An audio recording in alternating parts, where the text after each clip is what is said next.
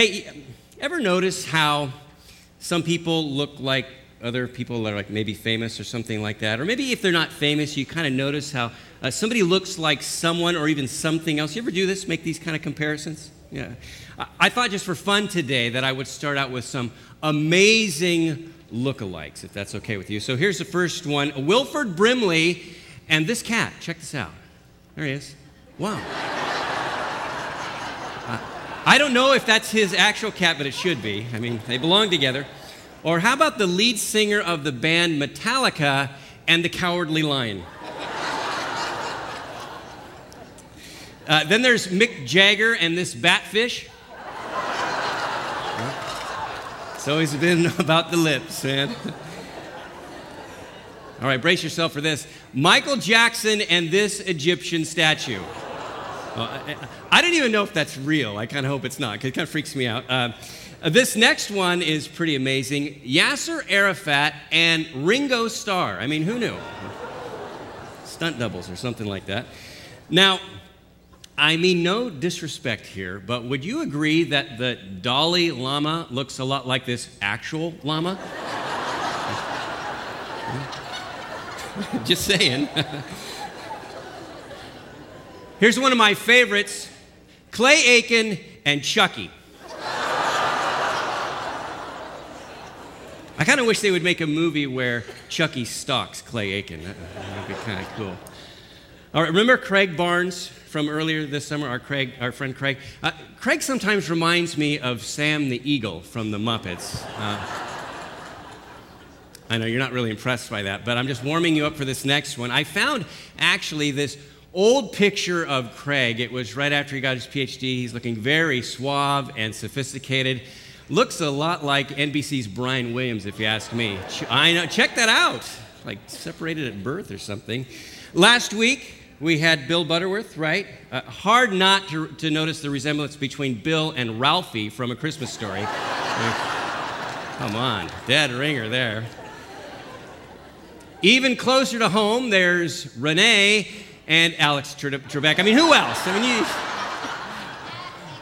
raise your hand, you've been thinking this for years. Yeah, okay. Finally, here's yours truly and Hammy the Squirrel from that movie Over the Hedge. It was either going to be Hammy or Danny from the Partridge Family. Hammy won.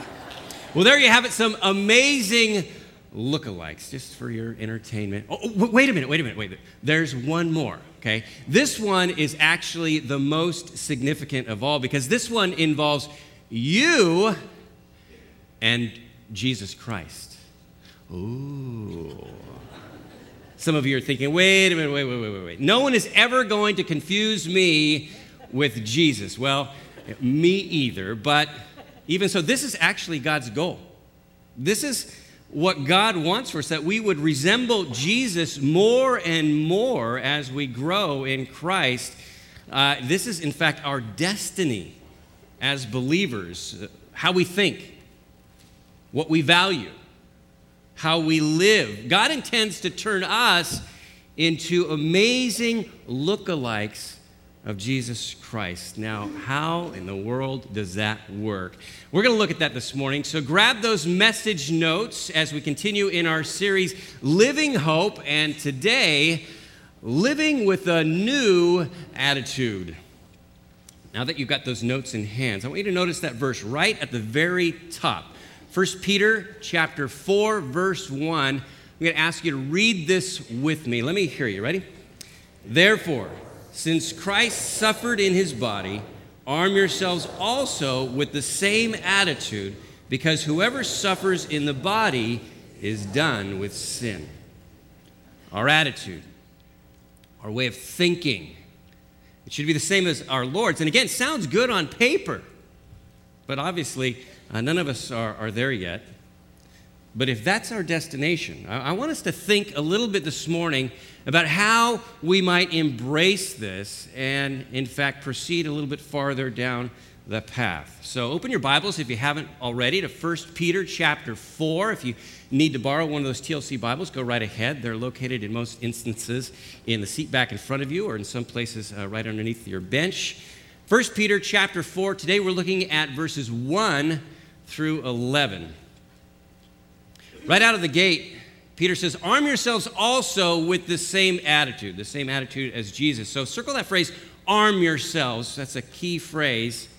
In the original language, this had to do with when a soldier would put on their armor, prepare for battle, select their weapons. Pretty much means the same thing to us today, but it's a military image.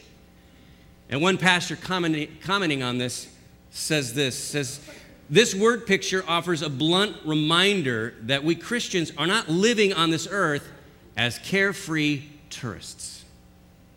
Reality is life is hard. Life's a battle.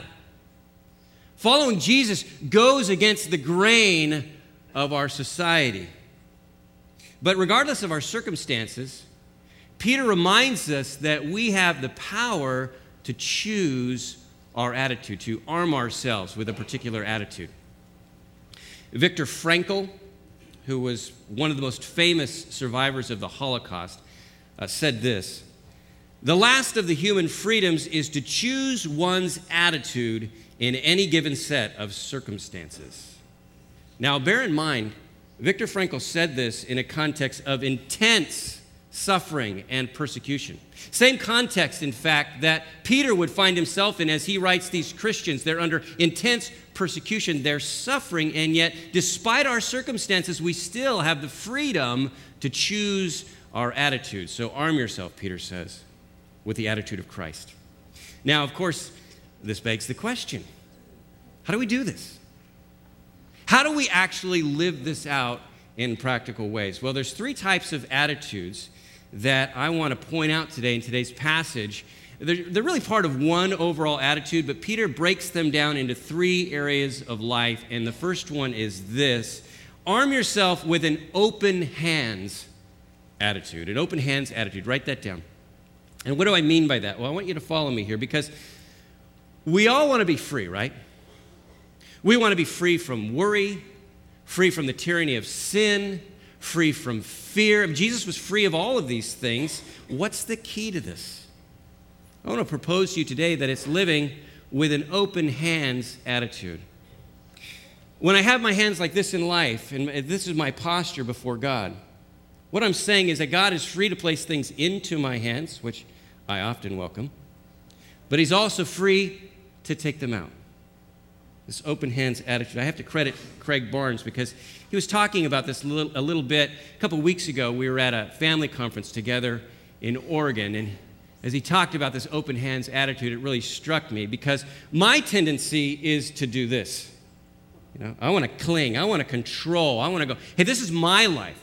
You know, this is my health. These are my possessions, my nest egg, my stuff. But really, that's an illusion, because in reality, my life is not my own. I didn't create my life. I can't sustain my life. Not really. I'm actually powerless over so many of the things that I think that I can actually control, and so are you. I mean, think about it. We obviously have some power when it comes to outcomes. We can make healthy choices. We can make wise choices. We can have influence. But it's a myth to think that life is just the sum of our choices, because there's so many things beyond just what we might choose for ourselves. Think about it. You can make great career choices and still find yourself out of a job. You can make great choices about your health and what you eat and still find yourself with cancer. As a husband or a wife, you can be just exceptional, make the best choices all the way along, and still find yourself abandoned someday. Parents, you can give your child the very best start in life, make wonderful choices for them, and still have your heart broken by the choices that they might eventually make for themselves. We simply don't have absolute control over a raft of things in life. And so enter anxiety. Enter sinful strategies for trying to force our agenda on others in order to control them. Enter ways to medicate our discontent with food, drugs, sex, drink, gossip, shopping, you name it. But when I arm myself with an open hands attitude, I'm really affirming, Lord Jesus, My life is not my own. My life is yours. Do what you will. Now, I don't mean to suggest that this is an easy attitude to adopt. In fact, it's quite hard. But Peter says in verse 2 that when Jesus' followers arm themselves with this attitude, as a result, they do not live the rest of their earthly lives for evil human desires, but rather for the will of God. Think about it. This is the exact attitude that Jesus had the night that he was arrested. This is how he lived his life. His open hands are about to be stretched out on a cross, and so what does he do? He prays and he says, Father, take this cup from me. That's a perfectly Jesus-like thing to pray when you find yourself dealing with something that you don't want. Father, take this cup from me. I don't want this. And yet, what does Jesus do next? He says, yet not my will, but yours be done. Sometimes God will put a cup in our hands that we simply would not choose for ourselves. And like Jesus, Peter knew this firsthand. It says in John 21 that after Jesus is resurrected, his disciples find him one morning making breakfast for them. He's got this little fire going. And after they all eat, he takes Peter for a walk. And he says, you know what, Peter? When you were young, you'd get up, get dressed, and you'd take yourself wherever you wanted. You know, you felt like you were in the driver's seat. But as you grow older, others will come for you, and they will pull you up, and they will take you where you do not want to go. John says that Jesus told Peter this, indicating the kind of death that he would suffer, and tradition has it that Peter was crucified.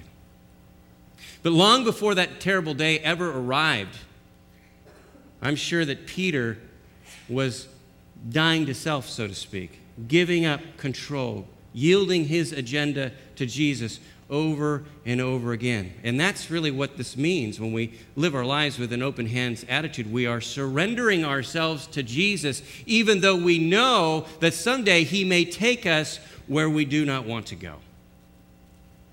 Some of you may find yourself in that place right now. You're bearing something that you would not have chosen for yourself. In fact, it's likely God would not have chosen it for you, but he hasn't spared you either. And so there you are, saying, Father, take this from me, but not my will, but yours be done. Here's the amazing thing. When we choose to live with this open hands attitude, we actually discover a level of joy and peace and freedom and strength, I might add, that we would never experience in any other way. Let me give you just a little example of this. Kim Bruninger, our women's ministry director, just returned from Zambia with a couple other ladies from TLC, and she was sharing with our staff at our last staff meeting about just some of the amazing things that went on. Just they had an incredible time, and one day they go to this church. It's a Sunday morning, and they're greeted very warmly, very simple church. They enter in, and the worship begins, and they're singing the songs with the other people there, even though they don't know what the words mean. They're just having a great time. They tell this, everyone's just worshiping the Lord. Sometimes you don't have to know the words. And about the second song, Kim gets a little tap on her shoulder, and the pastor says, we're looking forward to hearing your message this morning. Kim didn't get the memo on this, okay? And she tries to politely get herself out of this, which is what I would have done in the moment, and says, well, thank you so much for the great honor of the invitation, but I'm really not prepared for this. And the pastor goes, smiles, we're looking forward to hearing your message this morning. Oh, did I mention I'm coming down with laryngitis? It's really going to be bad.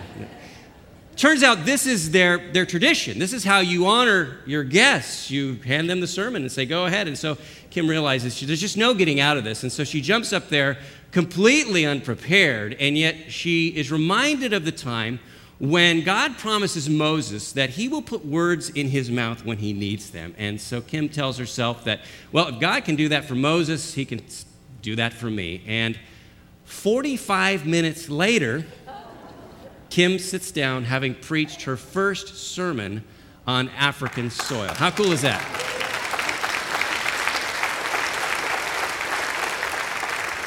And you have to think that she was just a little bit exhilarated by all that.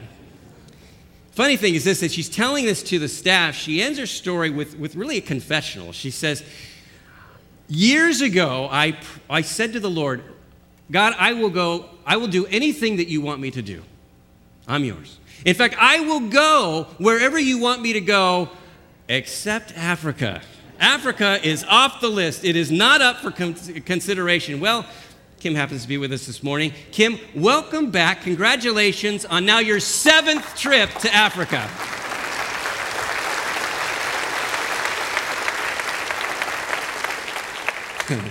Seven trips later.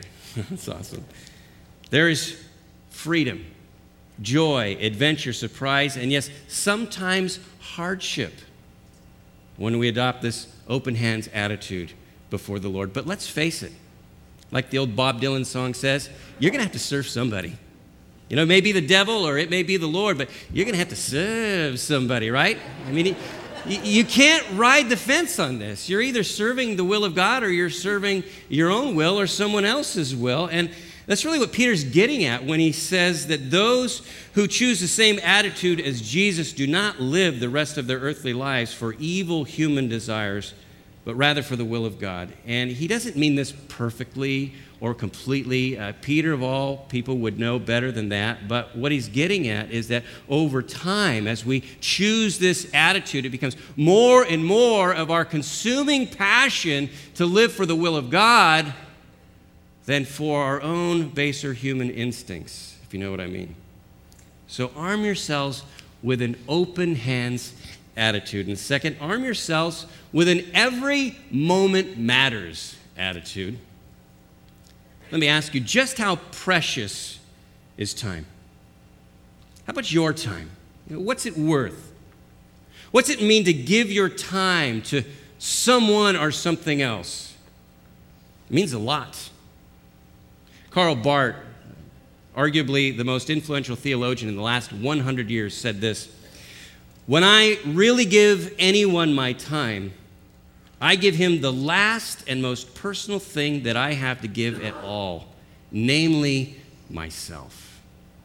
It's a big deal to give your time to someone else. And we ought never take it for granted when someone gives us their time, because when they do, they are giving us their last, most personal thing that they have. They're giving them their very selves. And it's not just to people. It's to whatever activity we give ourselves to. In those moments, we are spending moments that we will never get back. And when we adopt this attitude, it really clarifies the types of choices that we make in life. So picking up at verse 3, Peter says, "For you have spent enough time in the past doing what pagans choose to do, living in debauchery, lust, drunkenness, orgies, carousing, and detestable idolatry." Wow. Peter must have been at my last high school reunion. Just kidding. Kinda. That, I imagine the reason that you're in church is you don't want to be about those things. Okay, so we're not going to camp out there too long. They're surprised that you do not join them in their reckless, wild living, and they heap abuse on you. But they will have to give account to him who is ready to judge the living and the dead. Would you agree that at the very least, these behaviors, these lifestyle choices that Peter's talking about here are a monumental waste of time?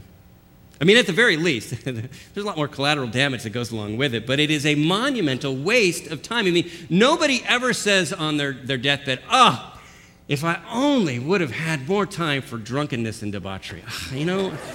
I just let too many things get in the way of my carousing and idolatry, and I'm out of time.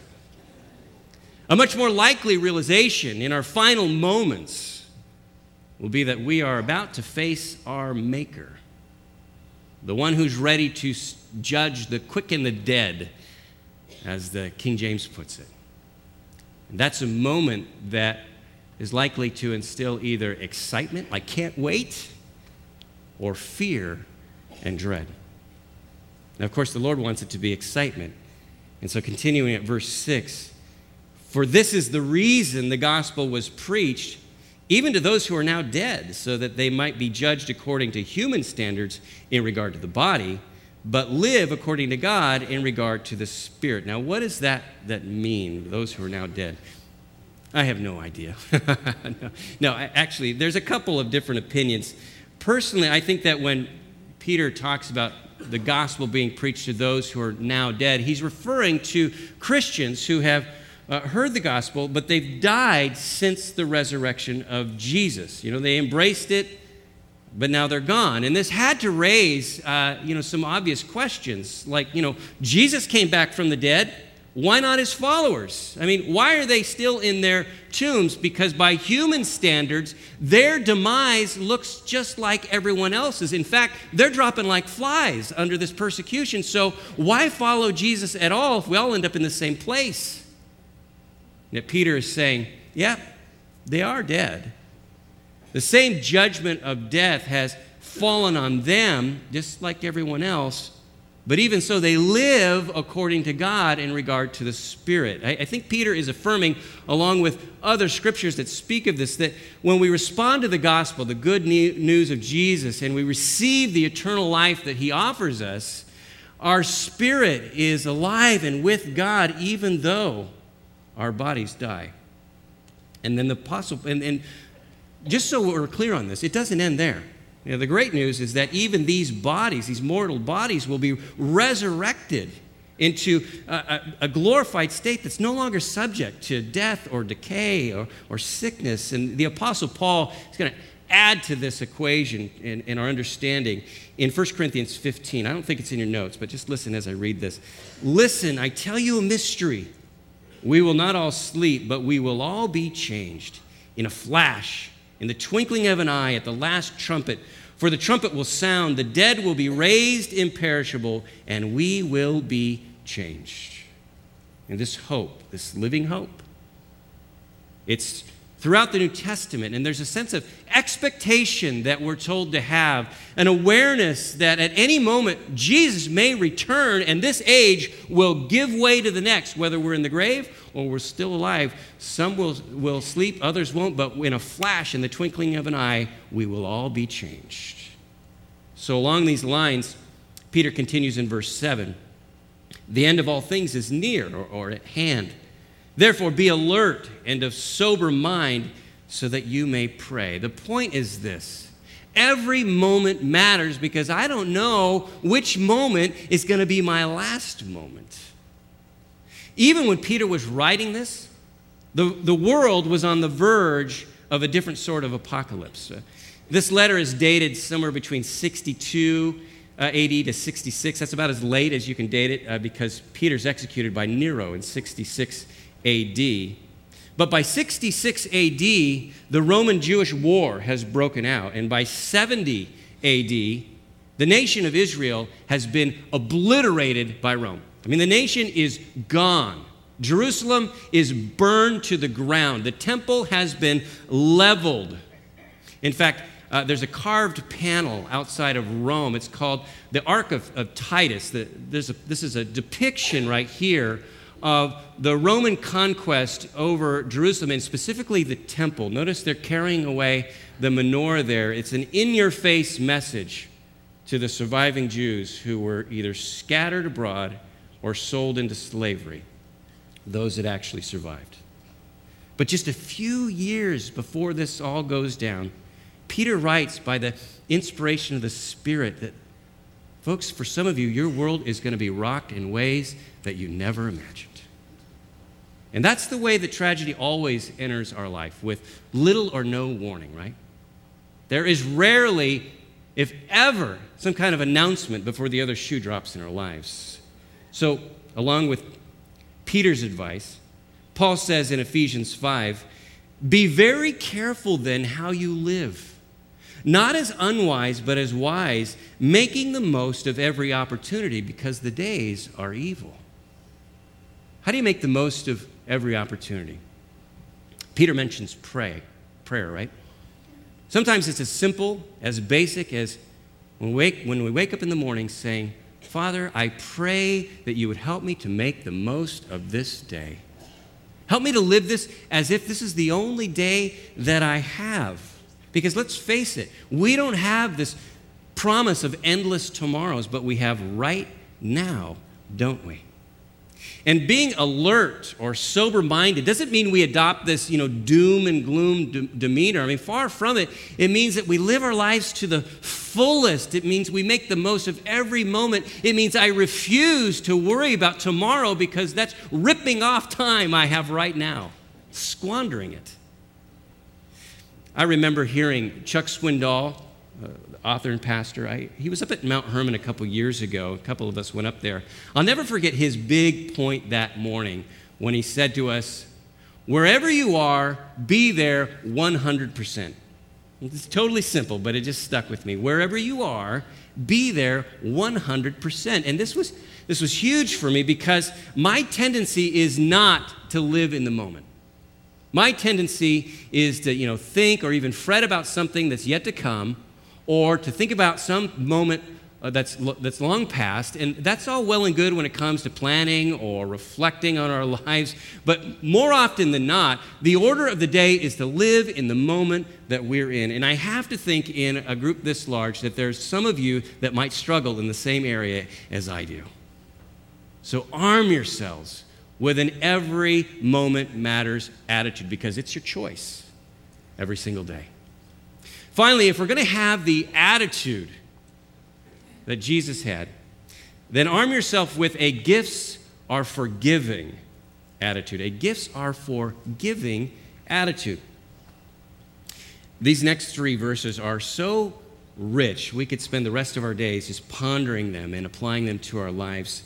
But if you want to live a full, purposeful, joyful, and meaningful life, now take to heart what Peter says, starting here in verse 8. It says, above all, love each other deeply, because love covers a multitude of sins. Offer hospitality to one another without grumbling. Each of you should use whatever gift you have received to serve others as faithful stewards of God's grace in its various form. Notice that love is the foundation of all that we're talking about here. And that love starts with God's love for us, and it's supremely demonstrated in Jesus Christ. And then God's Spirit awakens our own so that we're able to love Him in return. I mean, even offering ourselves back to the Lord is an act of love that's empowered by the Spirit. But when I recognize that everything I have, my time, my talent, my treasure, it all comes from a God who loves me and calls me to love others deeply, my attitude, it shifts. It shifts from an entitlement mentality to a stewardship mentality, where I'm willing to just steward the things that God has given me. And to be completely candid, I've been pretty slow to come by this attitude. Not so much with money, but with my time, which I can guard to a fault, or with what I perceive to be my own gifts. When we came back from this conference I mentioned up in Oregon, I was so happy and excited about the opportunities that we had up there and the experiences that we enjoyed. But I got to confess that I did not have that attitude days before. In fact, my wife Laura and my coworker Valerie can both attest that days before I'm just grousing around, muttering to myself, why did I even agree to do this? What in the world was I thinking? I mean, I gotta leave my home. I gotta drive 13 hours up north and speak to people that I don't even know, who have overinflated expectations about what I'm gonna say because I got a picture in a brochure somewhere. I mean, come on. I know this all sounds stupid and childish, but sometimes that's just the way I roll. So you're just gonna have to bear with me. But time after time, Jesus responds and says, Mark, I couldn't care less about what you think you can or cannot do. Just be a faithful steward of the gifts and the opportunities that I give you. And like me, you may find yourself thinking far too often, what in the world do I have to offer? It's not hard to pick out people that have more resources than you, or more talent than you, or yes, even more time than you. But remember when Jesus wanted to feed 5,000 people? Remember that story? Doesn't start with him hijacking a catering truck, okay? Starts with him finding this little boy's lunch, a couple fish and a couple loaves, because the point is, Jesus delights in taking what little we have in order to demonstrate how much he can do with it.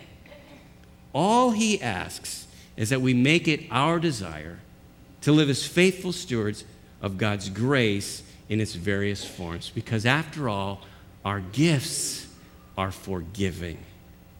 And by the way, if you're curious to learn about your gifts, Val mentioned this 301 class that comes up next Sunday afternoon at 4. I highly commend that to you. It'll give you kind of a jump start on this discovery. But notice Peter talks about hospitality, and some of you have this gift. And one of the greatest gifts you can ever give someone else is to offer them hospitality. Now, I know some people, they take our 301 class, and if we're honest, we all want to kind of be told that we have this very prestigious gift. You know, I've got the gift of leadership. You know, I've got the gift of wisdom, so let me share my wisdom with you. Or, you know, I've got the gift of greatness. That's what they told me in the class, gift of greatness. What gift did you get, sir? Oh, hospitality. Listen, those of you who think you might have this gift, hospitality is God's first act of grace, because at creation, God made a home, God made a place for all of us. So if you have that gift, man, you run with it, you enjoy it, because it is something near and dear to the heart of God. Whatever gift you may have, however you understand God to have gifted you, here's the goal, verse 11. If anyone speaks, they should do so as one who speaks the very words of God. If anyone serves, they should do so with the strength God provides, so that in all things God may be praised through Jesus Christ. To him be the glory and the power forever and ever. Amen. When we serve in the strength that God provides, it's for his praise and his glory. That's how huge this is. God is glorified when we give our gifts.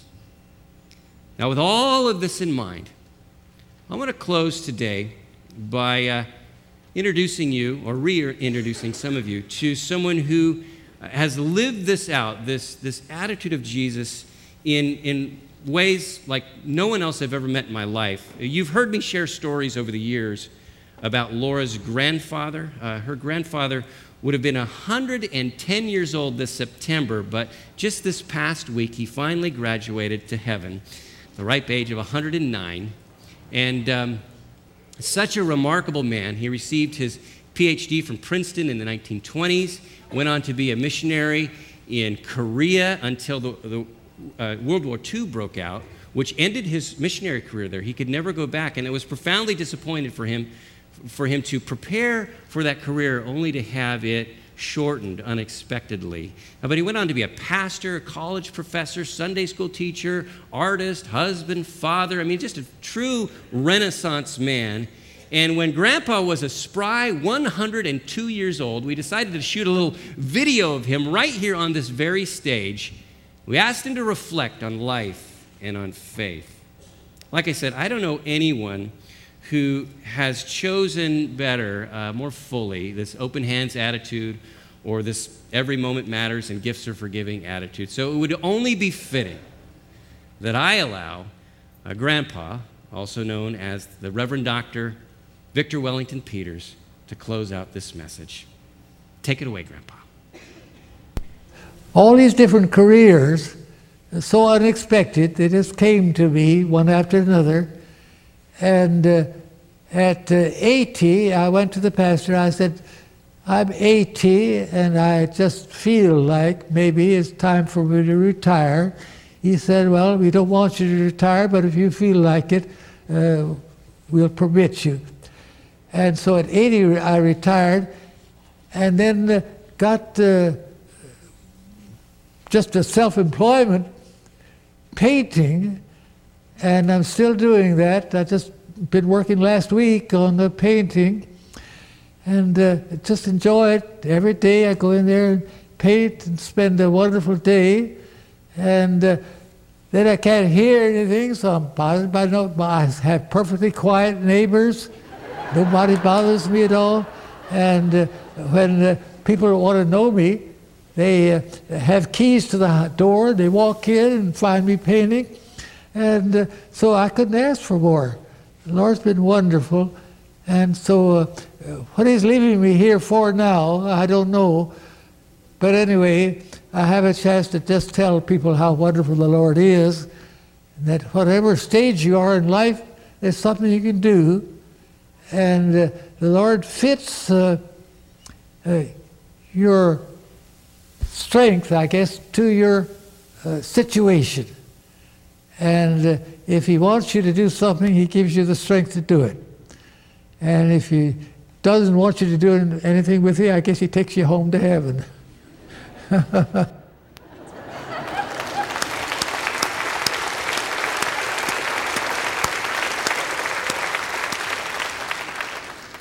Would you join me in prayer?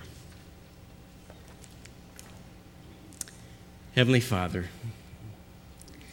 thank you for gathering each one of us here today as your church, as your people. And Lord, my simple prayer would be that by the power of your Spirit, you would give us the strength and the desire to choose an attitude that resembles that of Jesus Christ. And Father, I am mindful of the fact that there are those here today that they've made that choice many, many times in life, and perhaps they feel discouraged. And so again, Lord, I pray that they would not be discouraged because of their own failures, but they would be encouraged by the promise of a fresh movement of the Holy Spirit in their life, and the power of just being around your people and how that shapes us and forms us, and your word speaking to our lives. And Lord, I pray for those who maybe they feel like at 80 or 60 or 15, whatever it might be, that they still don't know what you would like to do, what you'd like them to be doing, and how you would have them serve you. I pray that Grandpa's example would inspire them, that at the very least we can tell people how good you are, what you're doing in our life. But whatever it is, Lord, we want to offer ourselves to you. So we ask that you remove every obstacle. We pray that you would help us, Lord, to do what our hearts want to do. Our spirits are willing, but sometimes the rest of our being is weak. And so, Lord, we pray that you would strengthen us and fortify our desire to live every single day in a way that makes the most of every opportunity. We praise you. We thank you. We look forward to what you will continue to do in our lives. In Jesus' name, amen.